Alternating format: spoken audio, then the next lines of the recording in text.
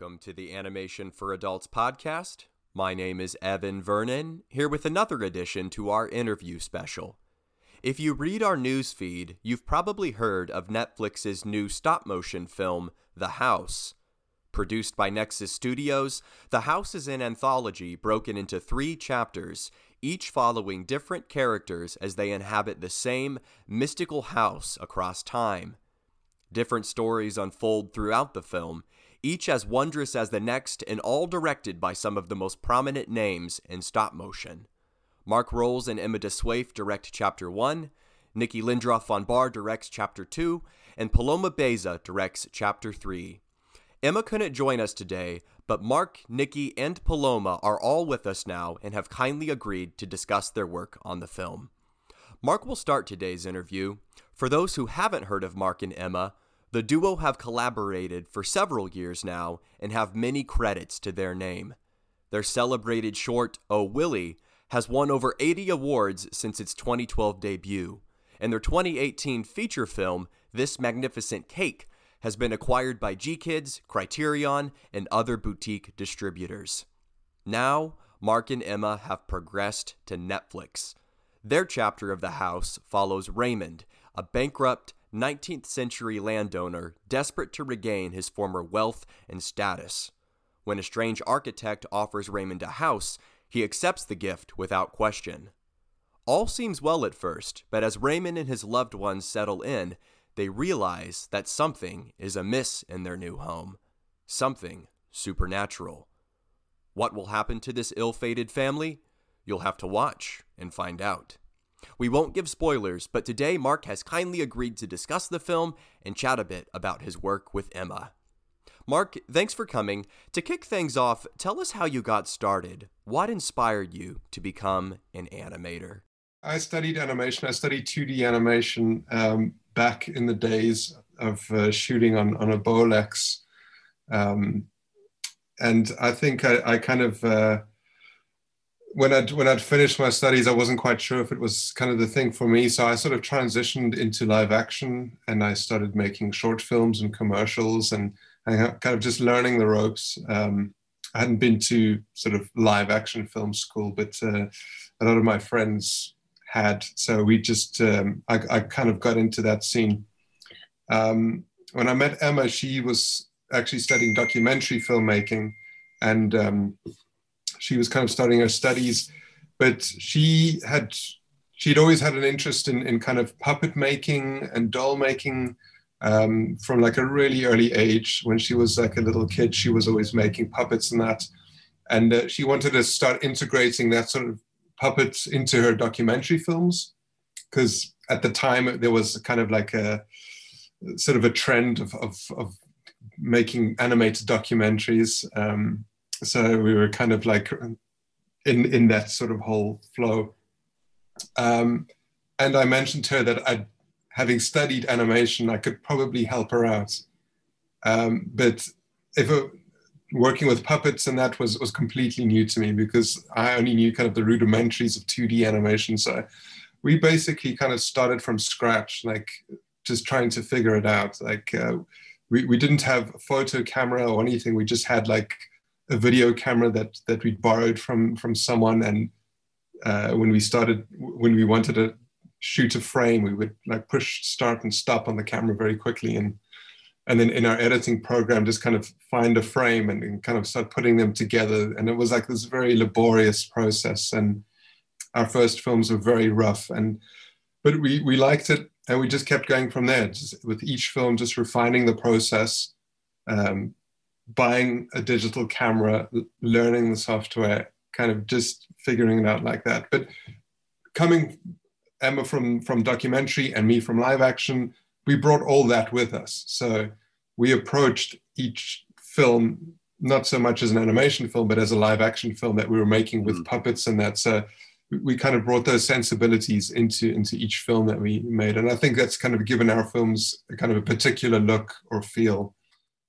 Yeah, no, that's a really keen observation. It reminds me of a comment that I think the two of you had made in a prior interview, where you said that I mean, stop motion itself is kind of a marriage of live action and animation, just like by design. But you also talk about your cinematography, your use of natural light, how there only tends to be kind of one source of light in films Mm. like Ce Magnifique Gâteau, This Magnificent Cake. So thank you so much for sharing, Mark. That's really fascinating how you and Emma kind of complement each other, as partners. Both of you bring something original to the table. And the end product is simply stunning. There aren't films out there that look quite like yours, which kind of leads into my next question. Can you tell us anything about the inspiration behind your puppet design? The plump kind of small-eyed look of your characters is kind of become your signature, if I can Mm. say that. And it's unlike anything out there. So what inspired that? I don't think anything in particular. We can't point to a sculptor or a painter or a artist or anything in particular. It all goes back to kind of Emma's sort of style, and the way that she kind of makes things. We always kind of have this sort of the running joke that she's kind of like our in-house outsider artist. She's had Yeah, like no kind of education with art or anything like that. So what she makes is just kind of very instinctive. I mean, obviously there must be kind of touchstones, uh, but we've always been hard pressed to kind of figure out where this kind of look comes from. We both read like Tintin a lot as kids, so maybe yeah, there's something there with the eyes and the face. But I think Emma just kind of evolved her own style like really naturally. And when she kind of, when we were making a film, she would sculpt the heads and sculpt the faces, and they would kind of turn out and end up looking like this, because our process, you can't actually sort of you can't be too specific when you're making it. It just kind of ends up being what it is. Like you sure. start sculpting it, and you start putting layers on top of layers, and you're never sure like how it's going to look. Like so you can't really plan too far ahead. We just sort of say, well, start making it. If it looks good, we'll use it. If it doesn't, we'll then start again. And so we end up kind of with the characters that look that way. Yeah, you do what comes naturally to you. I've asked the same question to other artists before, and more often than not, the answer is the same. I mean, the best work is that which kind of comes organically. There's something Mm. really beautiful about that. So thank you so much for sharing, Mark. I really appreciate it. I know we're a little short on time today, so I want to go ahead and talk about this film that's dropping in a few days, The House. Very exciting to see you working with other very accomplished auteurs like Nikki and Paloma. Tell us a bit about where this began. How were you approached for this project? It all came from Nexus, the production company in the UK in London that reps us for commercials. And I think they'd been thinking of sort of getting into sort of more like narrative content for a while, trying to come up with ways to do that. At least that's kind of how we think, like what their strategy was. But Yeah. they sort of just basically kind of emailed us out of the blue and said, look, we have kind of you guys, and we think that you guys could kind of do something together. We don't know what it is. We have no idea. But let's just get together in a room and we'll start talking and we'll kind of see where it goes. So Em and I went to London. We met up with Nikki and Paloma there, and we sat in our producer's dining room, and we just kind of said, well, what do you want to do? And we just kind of like ping-ponged until we came up with this idea of like, maybe we could all do something kind of within this singular setting, within this kind of arena where stuff happens. And we sort of said, okay, we'll give that a go. And we just kind of went and we sort of jotted stuff down. And from there, we just kind of kept on building from there. And then we'd go, we thought, okay, we're going to go pitch this now. Let's go try Netflix and see what they think. Fully sort of expecting like, maybe like, yeah, it's not bad, guys, we'll come back later or something like that. But I think the pitch went like so well. It was just, we were just kind of all feeling it, and we just kind of landed it straight away. So Yeah. I meant to ask Mark about your collaboration with Paloma and Nikki. So the house is an anthology. Each episode kind of stands on its own, but they're still connected. They're still kind of a part of the same metaverse. Yeah. Did you consult each other consistently throughout production, or was your work more or less kind of independent of It each was other? more or less independent. I mean, we did have one writer kind of writing, doing the screenplays for each story. So obviously there was a connection there, but we were also kind of quite free to sort of like change that up and sort of mold it to like our own kind of particular way of making films, because Enda had never written for a stop motion film before. So there was, there are kind of things like a few do's and don'ts that are kind of involved, where we have to say, well, we can't actually do that great big thing because stop motion just isn't suited to that. So we have to kind of figure out some other way of telling that aspect of the story or whatever. So, but Enda was there as kind of this sort of overarching kind of writer who could kind of bring them together. But we were always very clear that like each story should be able to stand on its own, kind of more or less. I mean, I think with us in particular, we do feel that we need the other stories, because we purposely left our story kind of a bit kind of open-ended at the end, just to not have this kind of close off. I think we were thinking, if this were to be our own sort of standalone film, the closure would maybe be a little different. Maybe we'd kind of really put some sort of finality there, but we didn't actually want that. Sure. We wanted it to kind of not be too on the nose, but we did want it to kind of flow into the next film to a degree. So, but those kind of things, those kind of ideas were never kind of set in stone. I mean, we were always in contact with Nikki and Paloma, so we were fully aware of what they were doing, but we didn't want to kind of impinge on each other's styles or stories in any way. And we were just super excited to see what Nikki and Paloma were going to do. And I think likewise, like they would say the same. So we were just very excited by like not being too kind of like focused on trying to get all three films kind of like working together. We just want to see what they would do if we just kind of put them there and see what happened. And we were actually quite surprised by the amount of connections that we'd never really thought of, but that suddenly popped up. Yeah, it sounds like a very healthy relationship. You know, I mean, you put great directors together, and it's difficult sometimes to kind of reconcile different creative processes and inspirations, because the fact is that, you know, you and Emma have already established yourselves as very strong voices in the stop motion scene, in the animation scene, just generally. And the same, of course, can be said about Nikki and Paloma. So the fact that you were able to share insights, but also give each other space to breathe, is very refreshing. So thank you, Mark. I know we just have a few minutes to spare here. So I did want to spend a bit of time talking about your episode of The House. So it's a bit bleak. We can't give away any spoilers, but it tends to focus very heavily, if I might say so, on the relationship between Raymond, the father, and his wife, and well, really just the whole family. In the house is kind of like an entity, or maybe even a representation of something outside of itself. Can you speak to that just a little bit? What kind of inspired this story? Obviously, we're writing about stuff that we're kind of going through ourselves.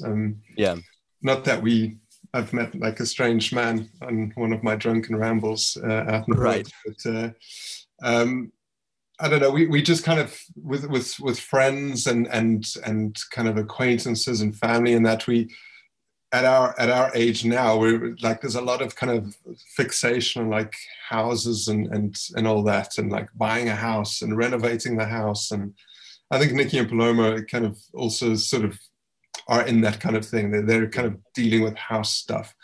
So, and I mean, we would go to kind of sort of go and see friends and that. And more often than not, the entire time was just spent talking about houses and renovating houses. And so you thought like, we kind of thought like everyone's obsessed, like if they're not talking about their kids, they're talking about their houses. So we were sort of always thinking like it's an interesting thing to kind of work with, this sort of obsession with the house, and how that kind of almost kind of starts to overtake your personality, like where this house starts to define you somehow and kind of dominate some. And you kind of take that to an extreme degree. Like we were kind of working within these kind of Gothic tropes where houses do become these entities that sort of start to kind of feed off of the people living inside them. And we'd seen like friends who kind of were kind of breaking up because of house issues, because the renovations were very stressful or whatever. So we always kind of thought it's always strange that like just these four walls can kind of suck the life out of people. And that sort of vampiric nature of it like sort of spoke to this kind of Gothic sort of thing that we were kind of like interested in. So that all sort of came together and informed the story that we were telling. Very well said, Mark. You know, it's fascinating that you say that, you know, I mean, like, for those listening in, once you've had a chance to see the film, you'll probably get that sense too, that the house almost seems to represent this this decadence, this greed that consumes Raymond and his wife, and ultimately becomes their undoing. I won't give too much away, and you can kind of see that same theme, I guess, in your other work, at least like in This Magnificent Cake. You know, I mean, both are kind of have this colonial setting and deal with themes of greed, I guess, and exploitation in one way or another. This Magnificent Cake is more about colonialism, of course. This story is a bit different, but the overlap is there. I'm not sure if you agree with that, Mark, but it is interesting to kind of see that a bit. Yeah. Well, I think all our characters, I mean, we constantly see kind of like see overlap in the characters from one film to the other, where characters sort of start making decisions that kind of lead them into some sort of wilderness where they kind of end up being completely lost. And I think between This Magnificent Cake and the house now, it's the same sort of thing. I mean, with This Magnificent Cake, we didn't want to really comment so much on colonialism, more about like sort of the decisions that these characters make and the consequences of those decisions. And with the house now, and that's like sort of also another Gothic trope, also in film noir, you see like the character makes the fateful decision that kind of ripples through and has consequences. You almost immediately know that as soon as they've made this decision, it's kind of the clock's ticking, like sooner or later it's all going to kind of fall flat, and you're just kind of watching this kind of slow crumbling. And that's kind of something that we sort of, we're not conscious of when we're coming up with these stories and writing and that, but it's something that we sort of notice, like a lot of our characters make very bad decisions and end up regretting them. Yeah, there's kind of a tragedy to your stories, but there's a lot to be learned from them, you know. And you've I think described those underlying messages very well, Mark. So I really appreciate your time. Thank you so much for sharing your talents with us. All the best to you in the future. Thank you so much. Thanks very much. We're going to shift gears now and talk with our other directors, Nikki and Paloma. Nikki is a Swedish artist based in Stockholm, where she earned her master's from the Royal Institute of Art in 2016. Nikki's critically acclaimed films have toured numerous festivals, including TIFF, Cannes, Berlinale, and Sundance, just to name a few. Nikki's 2017 short, Min Borda, has 82 awards to its name, including Annecy's coveted Crystal for Best Short Film. Nikki's chapter of The House follows an unnamed rat, known only as the developer, as he tries to sell the home to a buyer. His only problem? There's a roach infestation, and it gets worse with each passing day. The developer tries to kill the roaches, but whenever one dies, dozens more emerge from the walls. The fight is endless, and as the developer grows more desperate, his struggle morphs from what was once a small inconvenience into a dark, Sisyphean nightmare. Nikki is known for her existential themes, and this story is no exception. Watch and enjoy, but be prepared. Last but not least, we have Paloma's chapter. For those who haven't heard of Paloma, she is a British director of English and Mexican heritage. Paloma entered Hollywood as an actress before deciding to double as a director. Paloma studied animation at Britain's National Film and Television School, where she created her BAFTA-winning short, Poles Apart. Paloma's chapter ends the film and follows Rosa, a feline landlady who tends the house years after Raymond and the developer. By now, the house is in a state of total disrepair, driving nearly all the tenants from its rooms, all but two of Rosa's friends. Determined to save the house, Rosa works round the clock on futile renovations, growing increasingly hostile as she alienates herself from her friends. With time and guidance, Rosa will eventually realize what matters most in life. Paloma's chapter is a touching one, and we're eager to discuss it. Paloma, I'd like to start with you, if you please. It's not every day we meet someone who's both an actor and a director. So tell us a bit about that. What inspired you to pursue animation? It's a funny one. It's quite an interesting journey, I suppose. But I see it as I started out as an actress when I was quite young and did tons of period dramas and so on. But I always had a keen interest in directing and working behind the camera. So while I was still acting, I directed some short films with sort of fellow actor friends, and I'd sort of, and then I think it just slowly evolved that way. And then I also had alongside that this keen interest in animation and I suppose making things myself.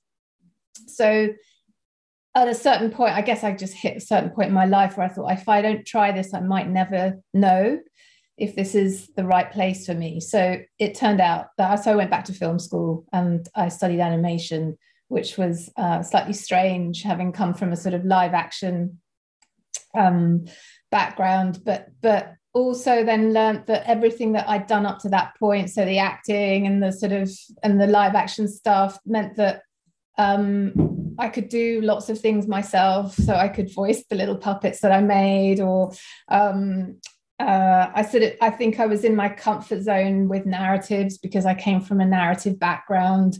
So I just see it as it's an evolution of storytelling. You know, that's all storytelling. Even acting is storytelling. So animation just seems to fit me right now because it's a space in which I can tell the kind of stories I want to tell. I think tonally it probably suits me quite well, where I can be a bit more playful and magical and creative, and I love all the tactile qualities that stop motion give you. So yeah, it's a funny old journey, but it seems to make sense somehow. Yeah. I love what you said a moment ago, that acting is storytelling. You could almost argue, I guess, that animation is acting. You know, I mean, if you're manipulating the characters, then you by extension are also kind of an actor, aren't you?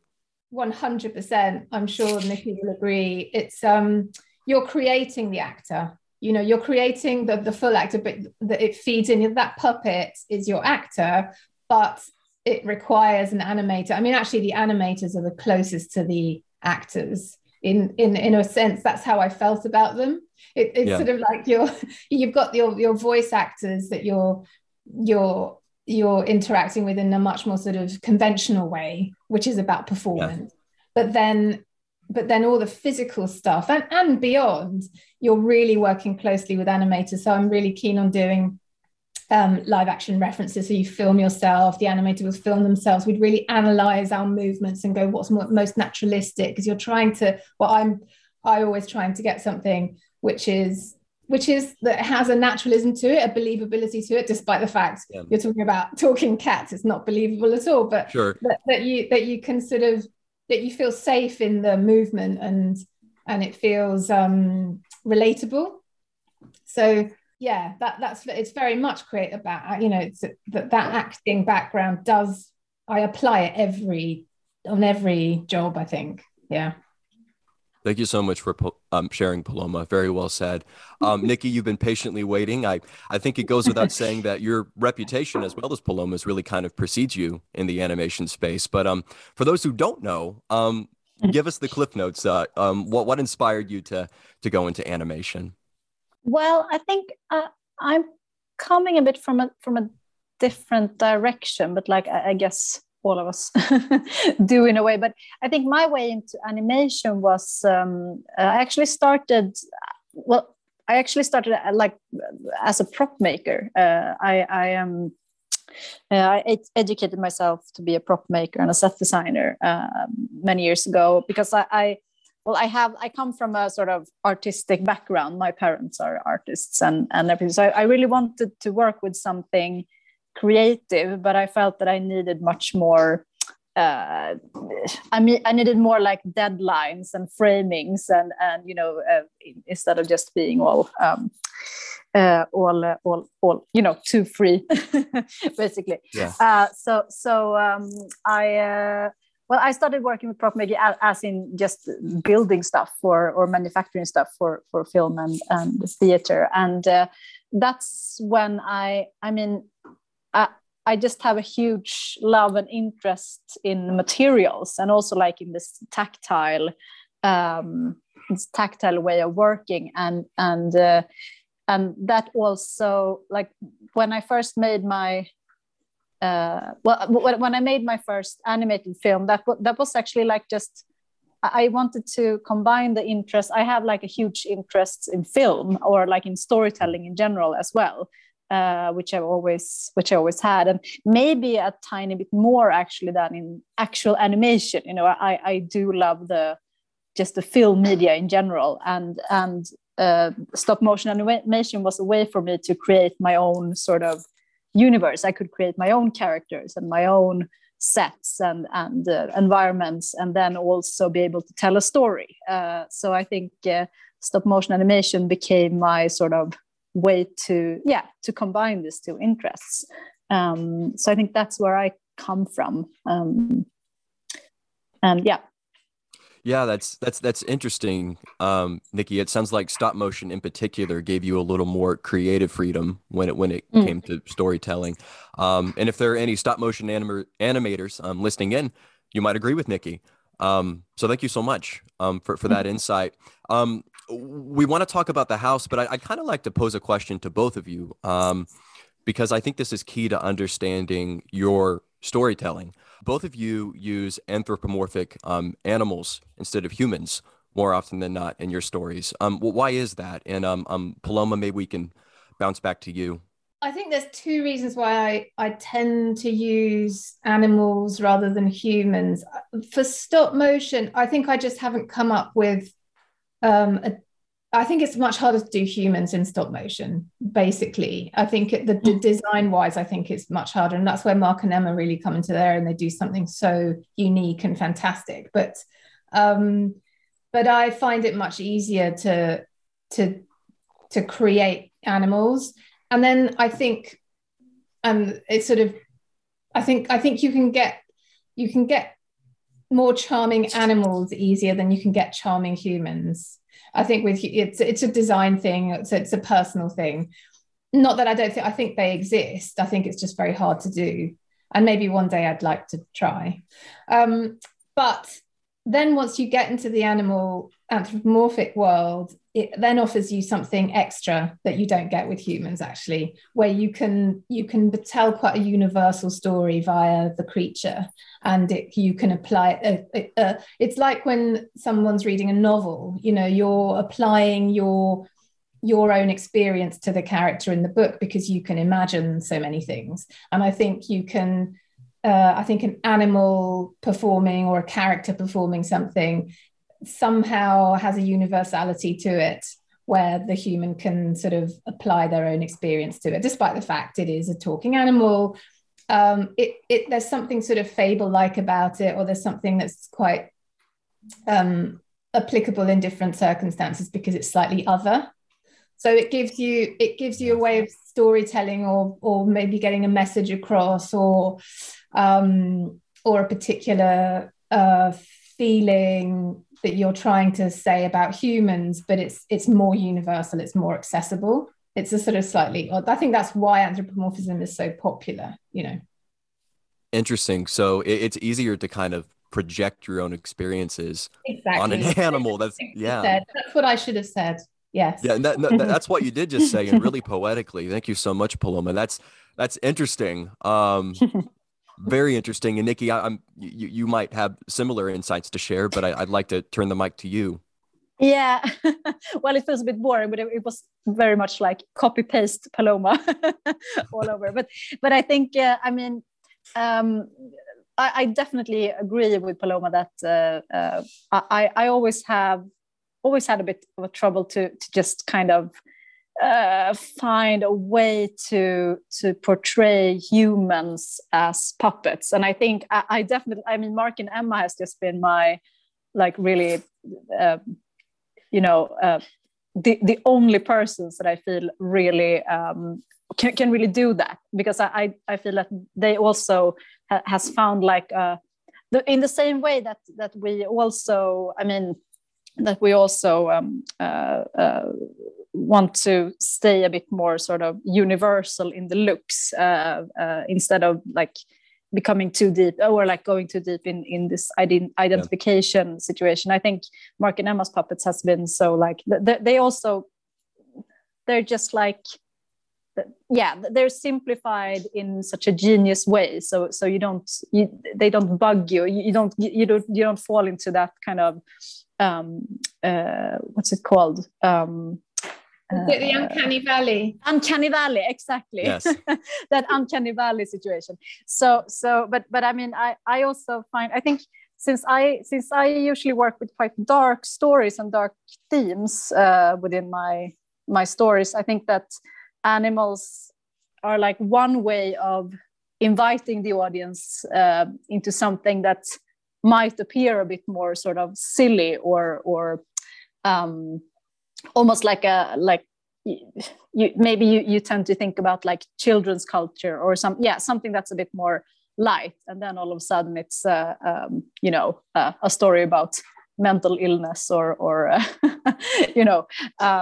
some kind of just dystopian thing. So I mean, like I think it's a way for me to just invite the audience into something much darker than they expected and keep them a bit unsettled because of that. But and I think also like just to skip the identification part and just like my characters, I'm not so interested in the characters, to be honest. I'm much more interested in the situation that the character is put within, like the surrounding or the atmosphere. And I think using like an animal appearance makes that, it makes it easier for you to just jump into that situation yourself.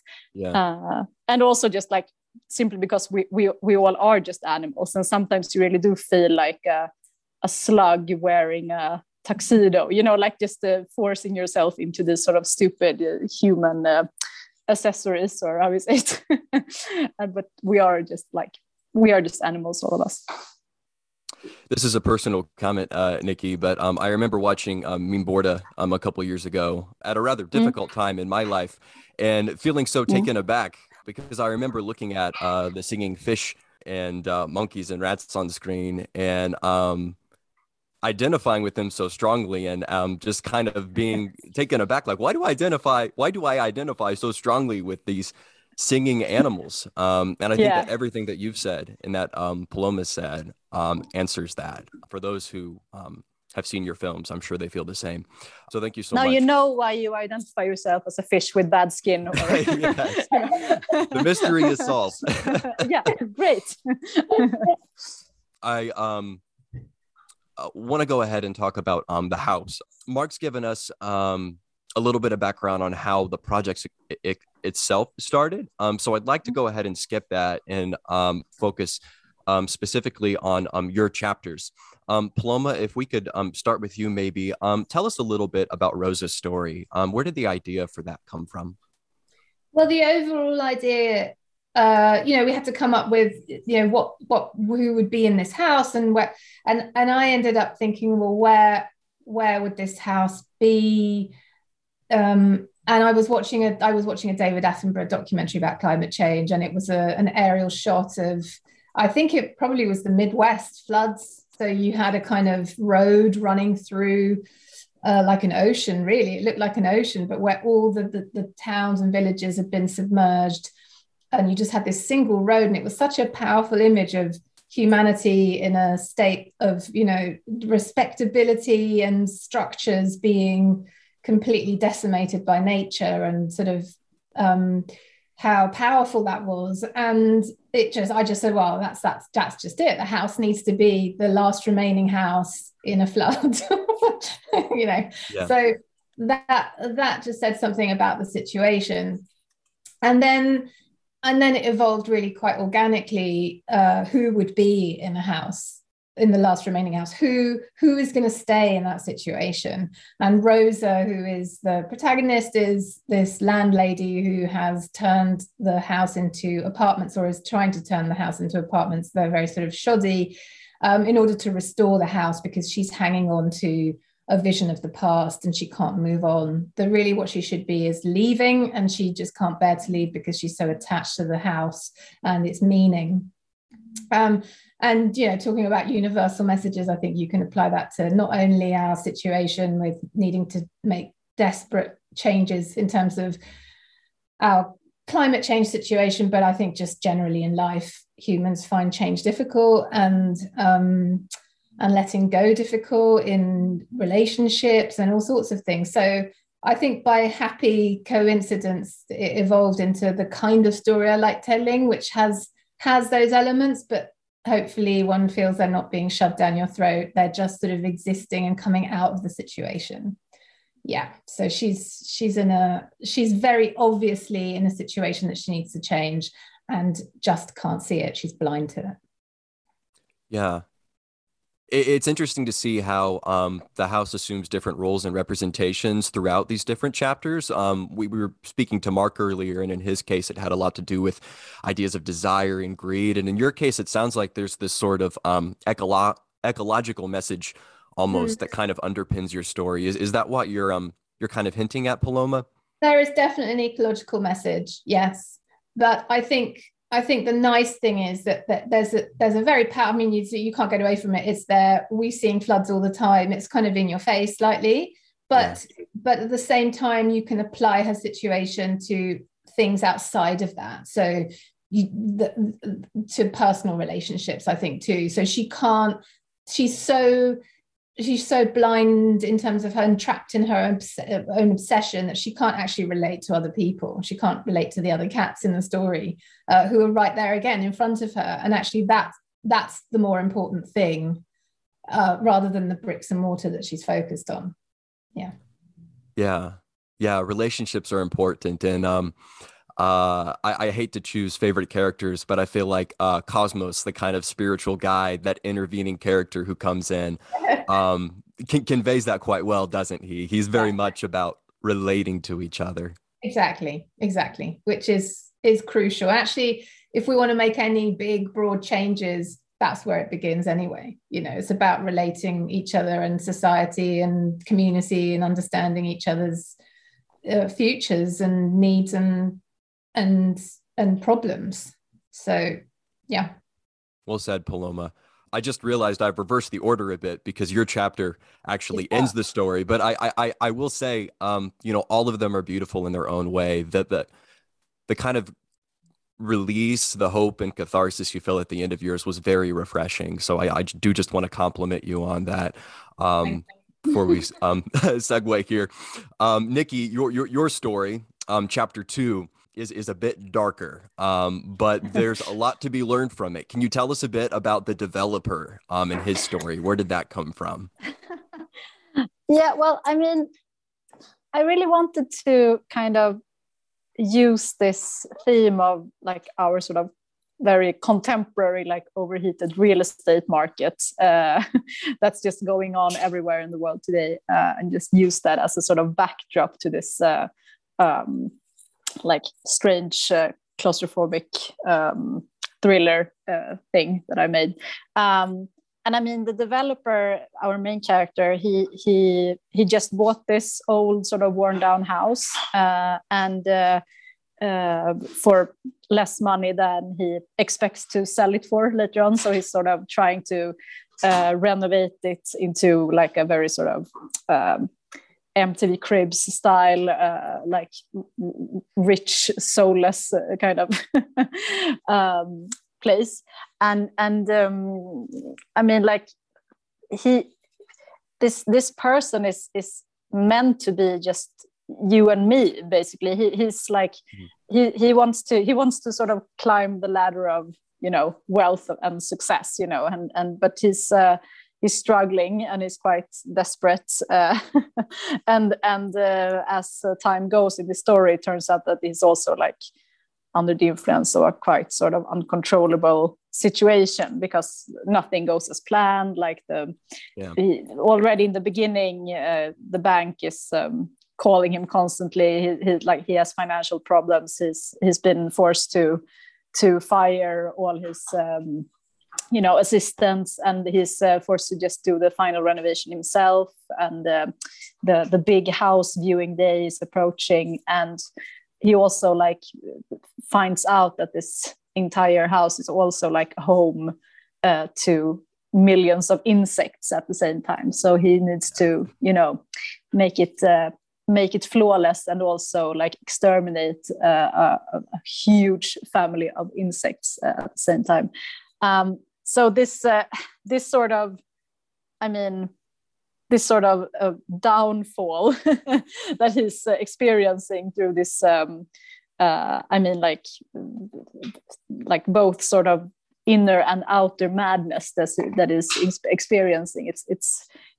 It could, like, my idea is that it just could be anyone just being in this crazy situation. But it also says something to me about, you know, just like our struggles as humans, you know, and we desperately try to sort of fit in, and we try to reach this sort of, we try to climb up to better, you know, financial situations, and do this class climbing, and reach out for better lives for ourselves. And but finally, maybe it's all about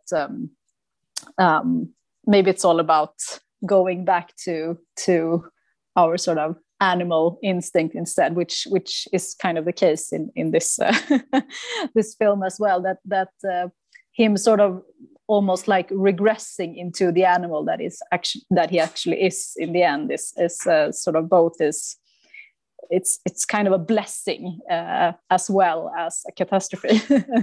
I'd say. Very interesting, Nikki. It's fascinating, and I think that you're hinting at this because you keep talking about kind of the universality of your chapter's message. Very few of your characters have names. Is that intentional? Are you kind of going? Go ahead. No, yeah. Well, it is kind of intentional. I do feel that I don't know why it kind of like it's always bugged me with names. It's just something that I feel very sort of like when it's like a song title with a name, I get all frustrated. I don't know why, but it's it feels like it's all of a sudden it's not about you anymore. Like that is sort of it's blocking out. Like I feel sort of blocked out from a story being told, or like relating to something. Maybe I'm just too I don't know. Maybe I just don't have the ability to sort of find myself in someone else's situation. But I just think that choosing to not like name the developer, for example, it's very intentional to not really to not really make him like you know, that this is someone else. This is not us, you know, like with his better or worse sides, you know, this is you know, this could literally be anyone. That's my sort of intention. I know that we're getting pretty close on time, and I want to respect yours because I know that both of you are very busy. So I've got just two more questions, if that's okay. Nikki, I'll begin with you on this, and Paloma, if you'd like to chime in, I'd appreciate your insight too. Music is core to a lot of film, and Nikki, in your case, you know, you see films like Min Borda, you see your chapter in The House, and both of them have these kind of song and dance numbers. Could you tell us a bit about that? How do you view the importance of music in your filmmaking? Well, I think music to me is very important, both as well. I work quite consciously with like either working with music or completely without music. I think it's quite it's very important to me to not sort of use music as just a general kind of mood that like there's just, you know, background music sort of subtly telling us what to feel or what to think. So I really love to keep my audience a bit like unsettled. So like if Sure. there's like a certain situation, but without music, it's much more about like, you know, is this fun? Is this scary? You know, like that you don't really know. And I really like that sort of uncertainty. But then like when I choose to actually work with music, I really go all in, because music is obviously such a powerful tool to use. And especially when you're using it like in a sort of contradictory way, that something could be quite, in this film, for example, without going into details, I mean, something could be quite gross and absurd, but also like very sort of cheerful and like Yes. Busby Berkeley style. I think it's fun to work with music that is kind of less expected in the situation that you're well, the visual situation that you're showing. You know, I never thought of it that way, but it makes sense now that you say it. Your music is incredibly dissonant. In this chapter, like if we're just like talking about the house, the music comes at a time where the developer is experiencing this emotional low, but what we hear is extremely upbeat. And that kind of throws us off a bit, right? Yeah. It's the same reason we're afraid of clowns, right? I'm not a psychologist, but like ambiguity really throws us off. And maybe that's kind of the charm to your work. Yeah. The viewer isn't quite comfortable with it. And that's a good thing. Thank you. Paloma, I don't know if you can tell us much about your relationship with the different sound designers and songwriters you've worked with, because I mean, it's really interesting with Nikki and I, because there's a slight, you know, what's been so great about this project is being so close to other filmmakers and seeing their process. You know, it's so lovely to have that experience. And we're really good friends now, and yet we're very different types of filmmakers, all three of us. You know, and I think I was listening to Nikki, thinking that thing of being quite sparse and not wanting the audience to quite know what to feel. Maybe I lean slightly the other way. You know, I mean, I think there's a balance, because I think I can watch films. It's just, even last night I was watching something thinking, oh, this music's awful because it's telling me too much. It's like too sentimental, or so there's I'm very aware of what the music is doing, and if it doesn't need music, I don't want any there. But I also really love the power of when you've got something that's really beautiful. You can have cut the scene and think, no, it doesn't need anything, and then you can try it with a piece that absolutely fits it. It can elevate it to a place where you feel moved, for example. Or like, I remember in my short film, when the composer wrote something and she said, I'd like to try and sing something, and I was thinking, oh, I don't know about that, but then she sang so beautifully that actually I thought, oh my god, it's completely perfect, you know. And what we have on we're so lucky, because our composer is Gustavo Santaolalla, who is just a complete it's a privilege to be able to work with him. Yes, I'm a huge fan. He's completely incredible. And when he sent through the way he works is he does sort of sketches of different songs or melodies that he might like, that he think might apply to each chapter. He just sent a whole load of stuff through for us to listen to, and there was this tune which was, I mean, it really did give you goosebumps as soon as you heard it, and felt so right. So for me on this film, I've just felt that that's continued, and he felt like such a good fit, because I think he you know, I've got a lot of spiritualism in my film, and he has an element of that that he identifies with, and they're quite organic instruments that he uses. So it sort of felt like I felt very lucky that it felt like a very good fit. So yeah, it was fantastic working with him. I mean, it was just like the way he was able to adjust to all of our very different stories and just make them, I mean, to connect them, because it's obviously like the same, you do feel that it's the same composer, but it's still like the styles are so, yeah, they just fit so incredibly well with all our three stories. It's, it's magical, really. Mm-hmm. Thank you for sharing, Paloma, and thank you both for crediting the other creatives that you've collaborated with, other than just Mark and Emma. You know, I mean, it's easy kind of from the outside looking in to watch a film and give all the credit to the director. But every time we get on with the actual director for any given series or feature, I'm always amazed by their humility. You know, time and again, they'll say this is a team effort. You know, this is the product of many different creative minds coming together. So I just want to compliment you both for acknowledging. But that's completely. I feel that's completely basic and true. That's it is. If anyone's not doing that, then that's just wrong, frankly, because it doesn't exist without. Yeah. Well said. Thank you, Paloma. Thank you, Nikki. I've got just one question left for the both of you. The movie's dropping in just a couple days. What is the number one reason why people should watch The House? Number one reason, Nikki? What's the number one reason? Number one reason. No, but I mean, come on, it's completely unique. Like I've never seen something like this. And I mean, like it's like those three, I mean, so much effort that's been put on the stories. I mean, like, and the amazing, like the amazing artwork. And, you know, I'm all like stunned by our work, to be honest. I'm very impressed. You know? Yeah, it's a completely unique and impressive experience, not to be missed. It is truly one of a kind. And if you're listening in, you better go see it. You don't even have to go see it. You can watch it from the comfort of your home.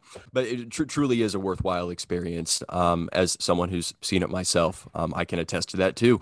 For all those tuning in, if you'd like to watch The House, it is going to be on Netflix as of this Friday, January 14th. Don't miss it.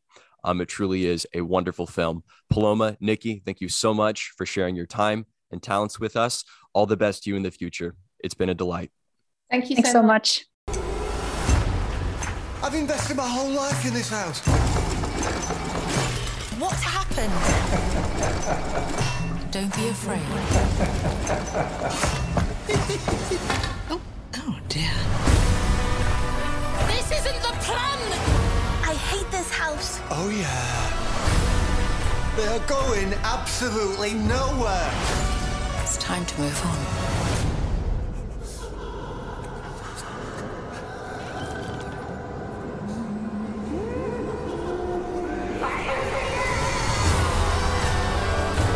It's confusing, yeah. I don't want this anymore. You can't stay here. Christ, that was quick.